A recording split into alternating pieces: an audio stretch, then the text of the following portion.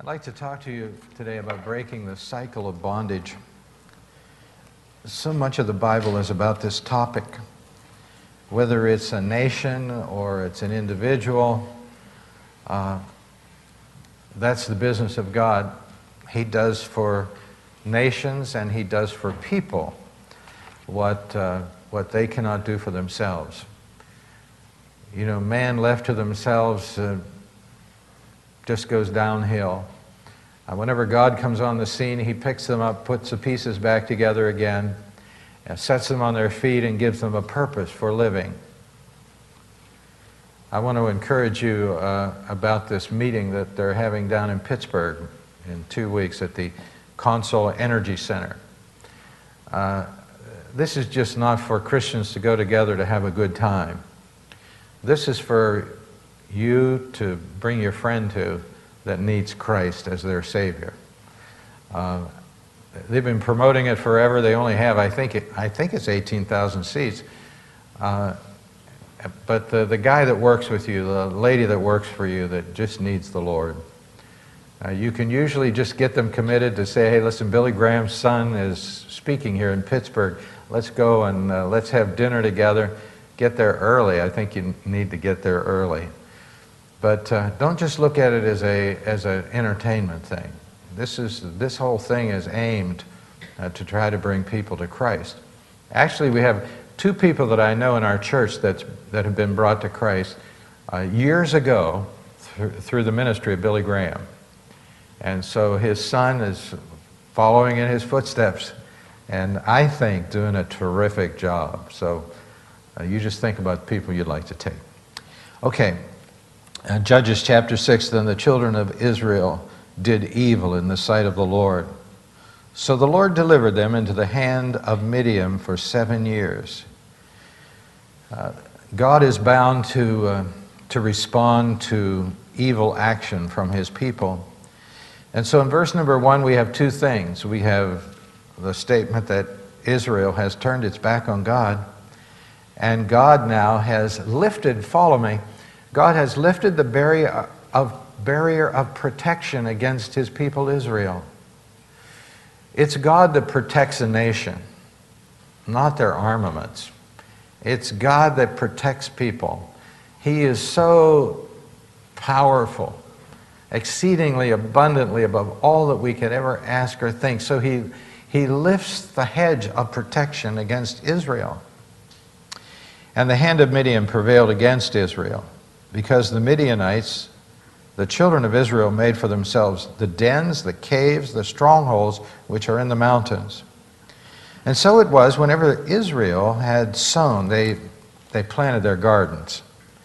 Midianites would come up also, and the Amalekites and the people of the east would come up against them. They would be raided. Then they would camp against them and destroy the produce of the earth as far as Gaza, and leave no sustenance for Israel, neither sheep, nor ox, nor donkey. The enemies of Israel, which all of us are aware of even today, Israel has always been at war. The enemies of Israel would come up against them and would take everything that they had and completely pillage their land, at least once a year. For they would come up with their livestock and their tents, coming as numerous as locusts. Both they and their camels were without number, and they would enter the land and destroy it. So Israel was greatly impoverished because of the Midianites, and the children of Israel cried out to the Lord. Now this is the process right here. Israel turns their back on God. God lifts the hedge of protection against the nation of Israel. The Midianites come in and they destroy everything that Israel holds dear to themselves. Israel finds itself in a position where they cry out to the Lord. Usually people don't cry out to the Lord when everything is going well. They cry out to God when things are all messed up. And so here we have a picture. And it came to pass, when the children of Israel cried out to the Lord because of the Midianites, the Lord sent a prophet to the children of Israel. Remember, this was one of God's chief ways to talk to people back in that day. Hebrews chapter 1. God at various times and in various ways spoke in time past unto the fathers by the prophets. God was always sending a prophet. Tell the people, give the message. This prophet came to Israel, and he told them, remember what God did for you back when he released you from bondage. Remember how God has been so good to you. In verse 11, now the angel of the Lord came and sat under the terebinth tree. Now remember, I mentioned to you earlier that the angel of the Lord is none other than the second person of the Trinity, Jesus. A pre-incarnate appearance of Jesus. I think most people have the idea, and this is a natural assumption, most people have the idea that Jesus appeared, of course, for the first time at Bethlehem. You know, God became flesh and dwelt among us, and we beheld his glory, the glory of the only begotten of the Father, full of grace and truth. But in the Old Testament, we have this personage. He's called the angel of the Lord. Look it up on your computer, in your browser, the angel of the Lord. And you'll find repeatedly throughout the Old Testament that the angel of the Lord is showing up, intervening in the lives of people. That's Jesus. In a pre-incarnate, pre-Bethlehem appearance. Here he is, verse 11.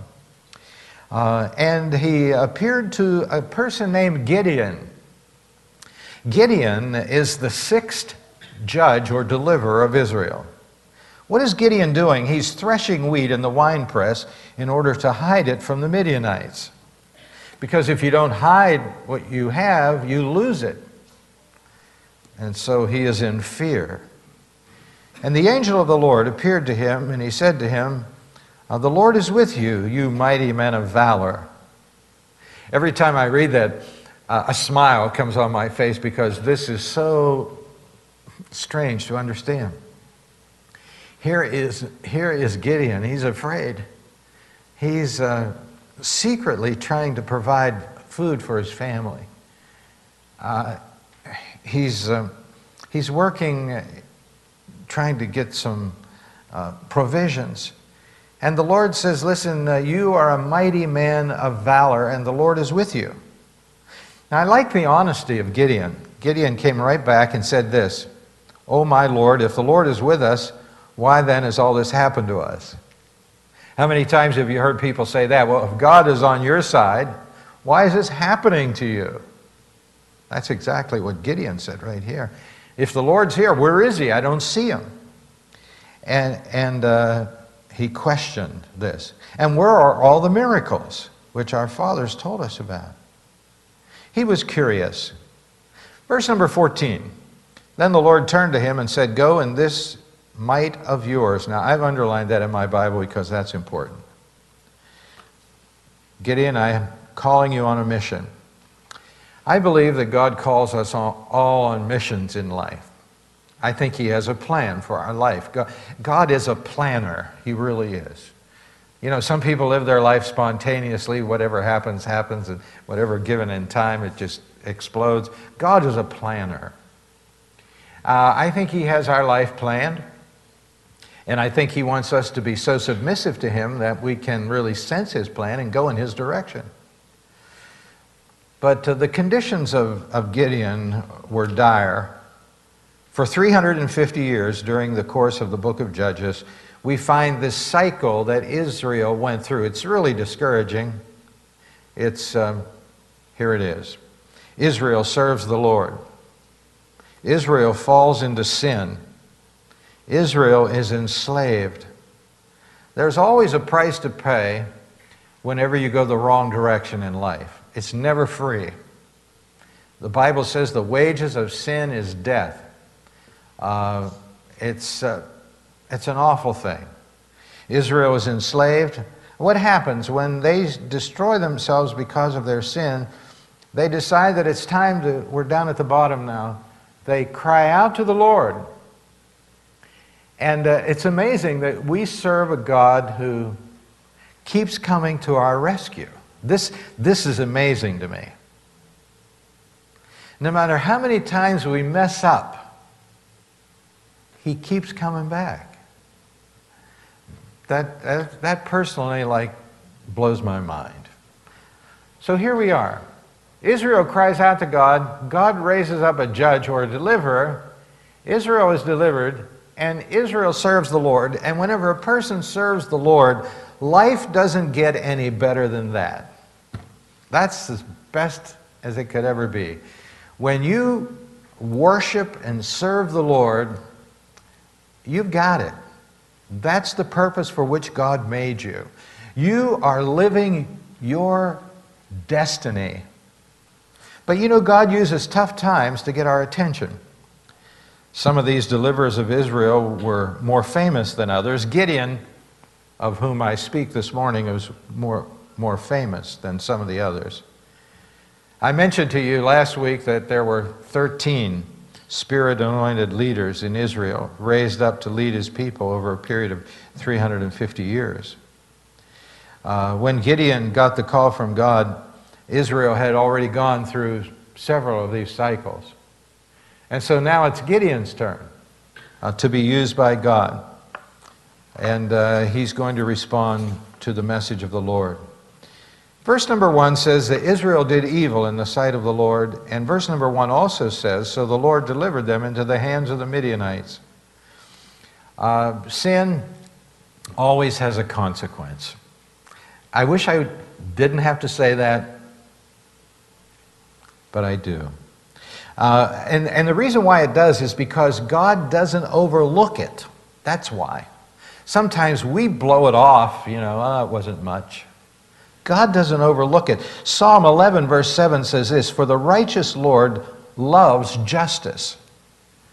Now you hear people talking all the time about God's love, don't you? And I think that's a good thing.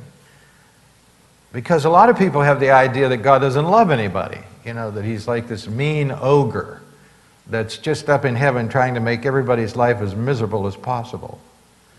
And so we need to hear about the love of God because people need the love of God. But we can't stop there. There is something more. It is the justice of God. And the justice of God means that God must take action against an infraction of His law. He's bound to do that. One of my most favorite passages of Scripture in the Old Testament is Exodus 34:7, when God is explaining to Moses who He is. I love it. This is what He says. I'm a God who keeps mercy for thousands. I'm a merciful God, forgiving iniquity and transgression and sin. I'm a forgiving God, but by no means clearing the guilty. Even though God is a God of love, He's also a God of justice, and that means there's no free pass for sin. No free pass. He says, listen, I love everybody. I want to forgive them. I'm a God of mercy. I'm a God of grace. But I will not let the guilty go unpunished. Visiting the iniquity of the fathers upon the children and the children's children to the third and fourth generation. And I think that means this, that sin runs down through families. Somebody's in jail, they say, you go to jail and you visit them and they say, oh yeah, my father, he used to be in jail too. And his dad, he was a crook. Kind of sin runs down through families. Now that doesn't mean that it has to. That doesn't mean it has to. But that's kind of a general rule. Godliness runs through families too. My father was a Sunday school teacher. And I'm just talking in generalities here. My father was a Sunday school teacher, and his father was a Sunday school teacher, and his father was a missionary. See, righteousness runs down through families too. But the calling in life is this, is that no matter what our family heritage is, we can always break the chain of bondage. We can always break the chain and say, listen, I'm going to break the chain, and as for me and my house, we're going to serve the Lord. Now, in order for these people, Israel, to break the cycle of bondage, they had to be humbled. I remember years ago, a young boy, somebody brought a young boy into my office and like, Pastor, can you help us? This kid at that time was on drugs. And I understand through talking to him that when a person is on drugs, that's all they think about. They can't think about anything else. And you can reason with him, and you can think you have every trick and every argument known to man, but it just doesn't register with that person, because all they can think about is where they get the next fix. And so here he comes into my office, and I'm going to do my best to deprogram him. And so I'm talking to him, and I'm talking about, what are you doing with your life? Why are you doing this? It makes no sense. I learned from him it doesn't matter that it makes no sense. It just doesn't matter. And so I'm getting as strong as I can to help him. This is all my attempt to help him. And I grabbed a piece of paper off of my desk, and I rolled it up in a ball, and I said, I shot, it's like a hook shot or a basketball. And I shot it over, and it just so happened God put it in the trash can by accident. And I said, now this is what you're doing to your life. You're throwing it away. You're putting it in the trash. I thought that would help him. I don't know if it did or not, but I did the best I could. Now, most people people like that never really start to go up until there's nowhere else to go down to, right? And so this is what the story of the nation of Israel. The nation of Israel was on the bottom. These people were living in caves. They had to produce some food for their family. They were so humiliated. They were working, they were in poverty. It doesn't get any more painful than for a man or a woman not to be able to provide for their family. That's as painful as it can get. They lost the means of providing for their family. They had no way to survive. And I think today a lot of people in our country are thinking about survival, don't you think? We're looking at the news and we're thinking, well, when's this world just going to all explode? And I don't think that's so far-fetched to think like that. And so we have a list of things that we need to survive in this world, and essentially what we're doing is we're trying to survive, right? And so if you were making a list, what would you put on it? You would put food on there, right? There's a large industry today providing all kind of emergency food. You can buy food, you can put it in your basement, it'll last forever, and that's a good thing. I'm not going to ask you how many people here have that in your basement, because I'll want to come over and get some of it when I need it. And I commend you for that. I think that's good. We need protection. Guns for personal and national protection against evil. Without guns, people stand helpless against predators. People who would come and steal everything you have away from you. Governments that would come against you. You see, during World War II, the Germans had guns. The Jews had no guns. So this is a simple lesson from the past. Some people say, well, I have gold and silver. Whenever these paper bills that are printed have no value, I have gold and silver. Well, I think that's a good thing, but how long will that last? I think people need seeds to plant in the ground. I need some ground to grow it in. And people are thinking more and more about these things all the time. And so we have these list of things, survival things that we need in this life. And I think it's good to be prepared for these things. But more than anything else, we need God. We need God. Because He can make up the difference. He really can. And so these people, they were trying to work every angle but what they really needed was God. C.S. Lewis says this: God whispers to us in our pleasures, He speaks to us in our conscience, but He shouts to us in our pain. And so they call out on God, and God responds. He sends a prophet. And then He comes in the form of the angel of the Lord in verse number 11. God sees more in people than we do. The angel of the Lord appeared to Gideon, and he begins to tell him that he has a mission.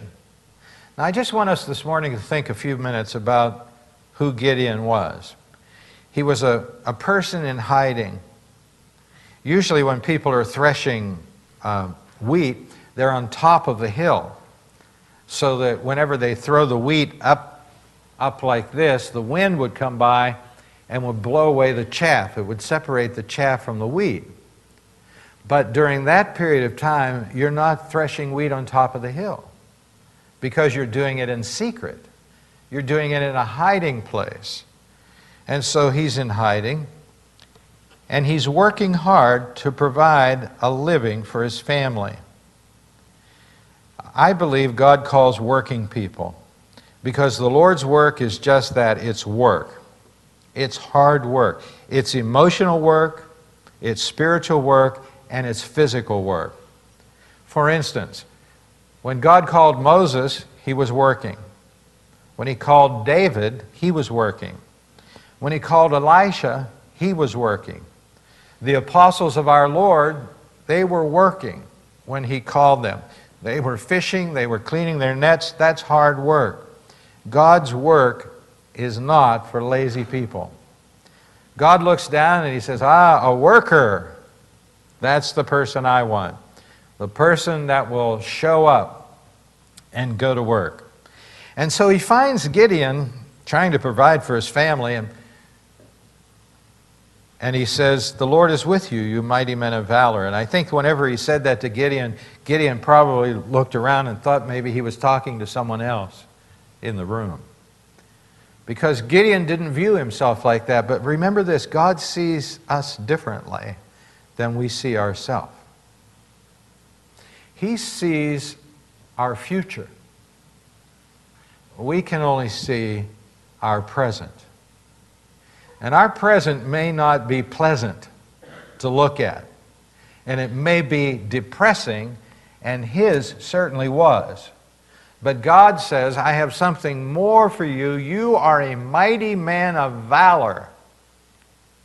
Wow, Gideon, I don't think he understood that.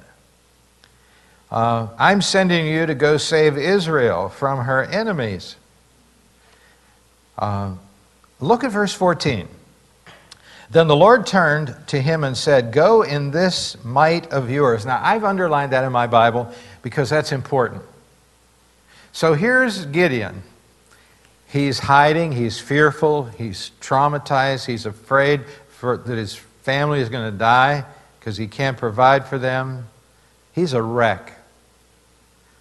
And the Lord says, now listen, I want you to go be a leader and save the nation of Israel.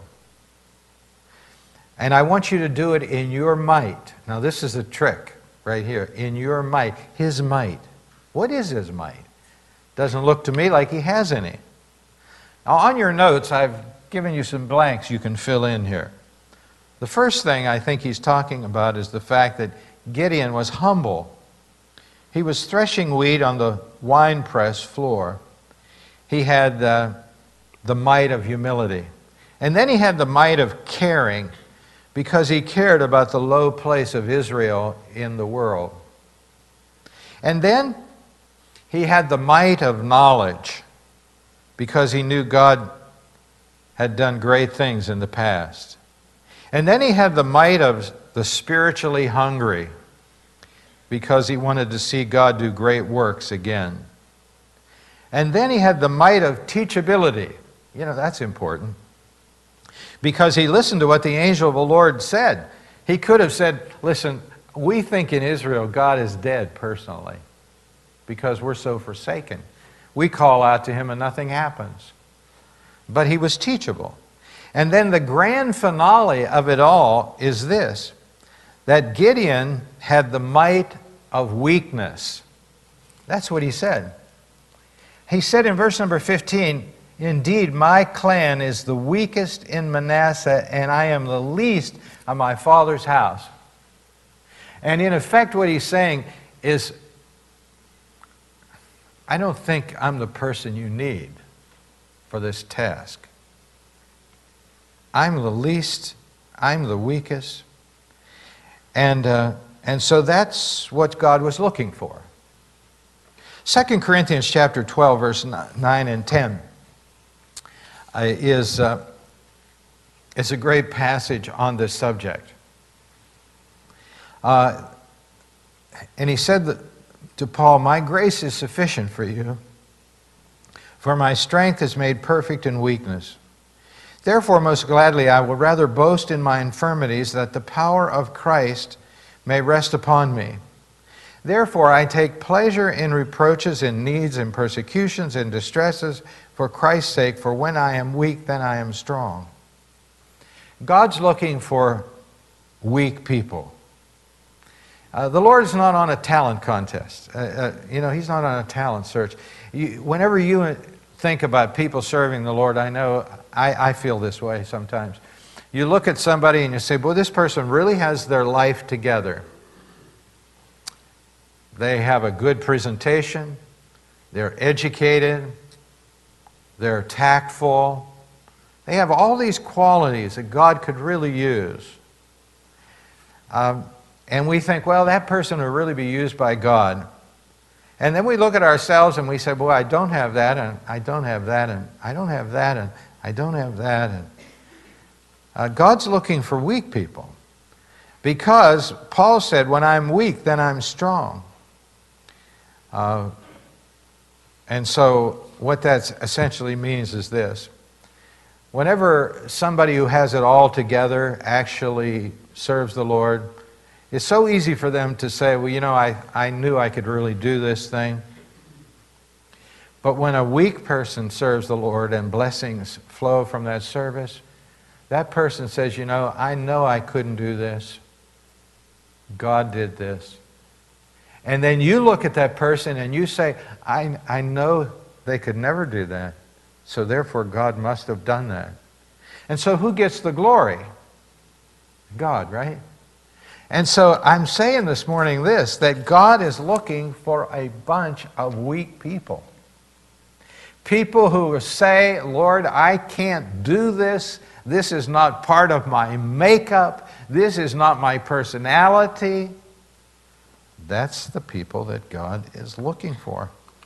And so the angel of the Lord further comes and gives Gideon peace, down in verse number 23. And then Gideon heads out into his ministry. A ministry is hard. Look how hard his was, verse 25.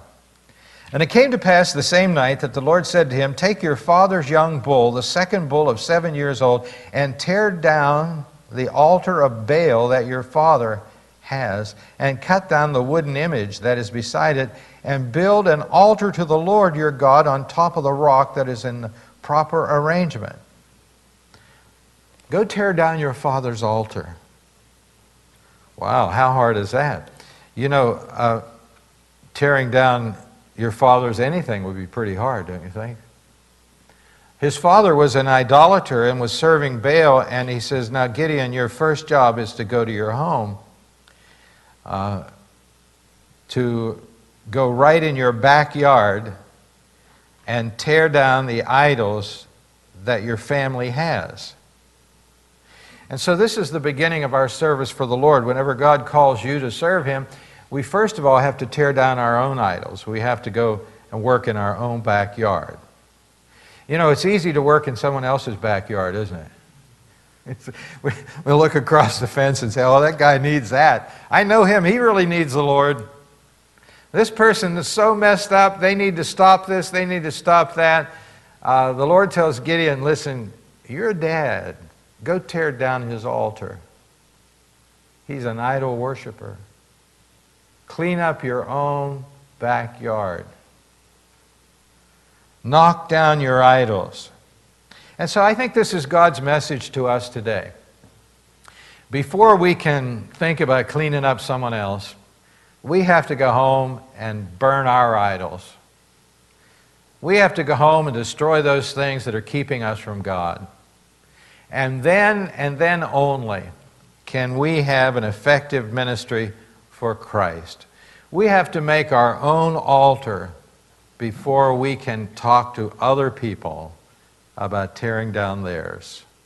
And so let's follow the plan of the Lord right here. Now, Gideon, he was a person who did exactly that. He tore down his dad's altar, and he probably thought, how do you do this? But he was willing to trust the Lord and give the result to God. You know, Gideon didn't have great faith, and this is my last point this morning, because whenever the Spirit of God came upon him and sent him out, the Bible says he blew a trumpet and he attracted all of these thousands of warriors to be with him. But he was still asking God for a sign. Actually, 3 times in this chapter he asked God for a sign. And you remember the sign. It was a fleece of wool. And he said, Lord, I'm going to put this fleece of wool out here, and if the dew is on it in the morning and it's dry around it, then I'll know that what you're saying to me is really real. And God did that, and then he went back to the Lord and he said, well, now, Lord, one more time, please forgive me for this prayer. Have you ever done that? Please forgive me, Lord. I'm bothering you again. How about making it dry on the wool and wet around the grass? And so the Lord did that. Gideon wasn't a person of great faith, but he realized that he had to obey the Lord. You know, God uses tough times to get our attention. And so if you're here today and you're going through a tough time, I wouldn't be surprised, because life is filled with tough times. But it's not all that bad if it's leading us to God, if it's leading us in the right direction. God sees more in people than we do. The next time you have a tendency to judge somebody whether God's going to really use them or not, don't do that. Don't do that. Only God sees the heart. Our ministry begins at home first, and I want to challenge everybody in our church today. Go home and tear down your idols. Tear down those things in your life that are hindering you from God. Could be a relationship, could be the wrong kind of friends, wrong places you've been going, habits, you name it. Things that are keeping you from God, tear them down. Turn them into an altar for God. And then the Spirit of the Lord will come upon you, and God will use you. And here's the grand finale of the message this morning. Gideon was a person who didn't have much faith. You just study chapter 6, you find he didn't have a lot of faith. God uses people with little faith. Let's say that together.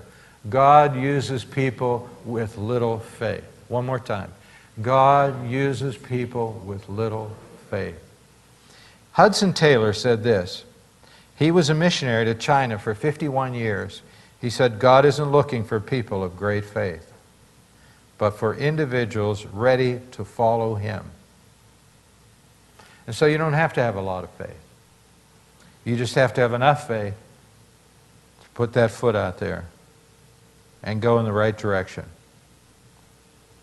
You might say, well, it's going to be fearful if I do that. Yeah, it will be. But just keep walking in the right direction, and God will bless you. Let's bow our heads in prayer. With our heads bowed and our eyes closed this morning, let us think about our own backyard. What's there? Do we have some idols at home? Things that we bow down to, things that are stopping us from getting to God? Well, I'll tell you what, this could be a life-changer day for you if you go home from this service and say, okay, I'm cleaning house. I'm not going to that place anymore that drags me down. I'm not hanging with this person. I'm not participating in that habit. I'm going to be a kinder husband. I'm going to be gentler with my kids. I'm going to do those things that I know God wants me to do. I'm going to build an altar to God. And I'm going to start worshiping the real God rather than these things which I've created in my life. I'll tell you, if you meet God and you're honest, He'll give you the strength to tear down the altars to false gods.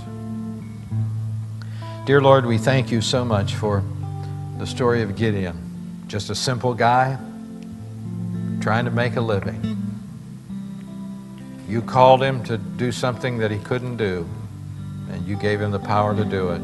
And Lord, today I think you're calling some people in our church to do some things that they need to do, but they think they can't do it, just like Gideon. I pray that you'll give us just that needed faith to obey you. Not great faith, just little faith. To put that one foot down and go in the right direction. We pray this in Jesus' name.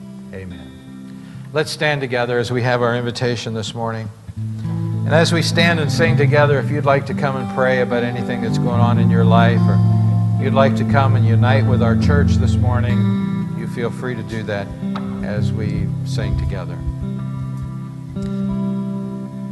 In the secret, in the quiet place, in the still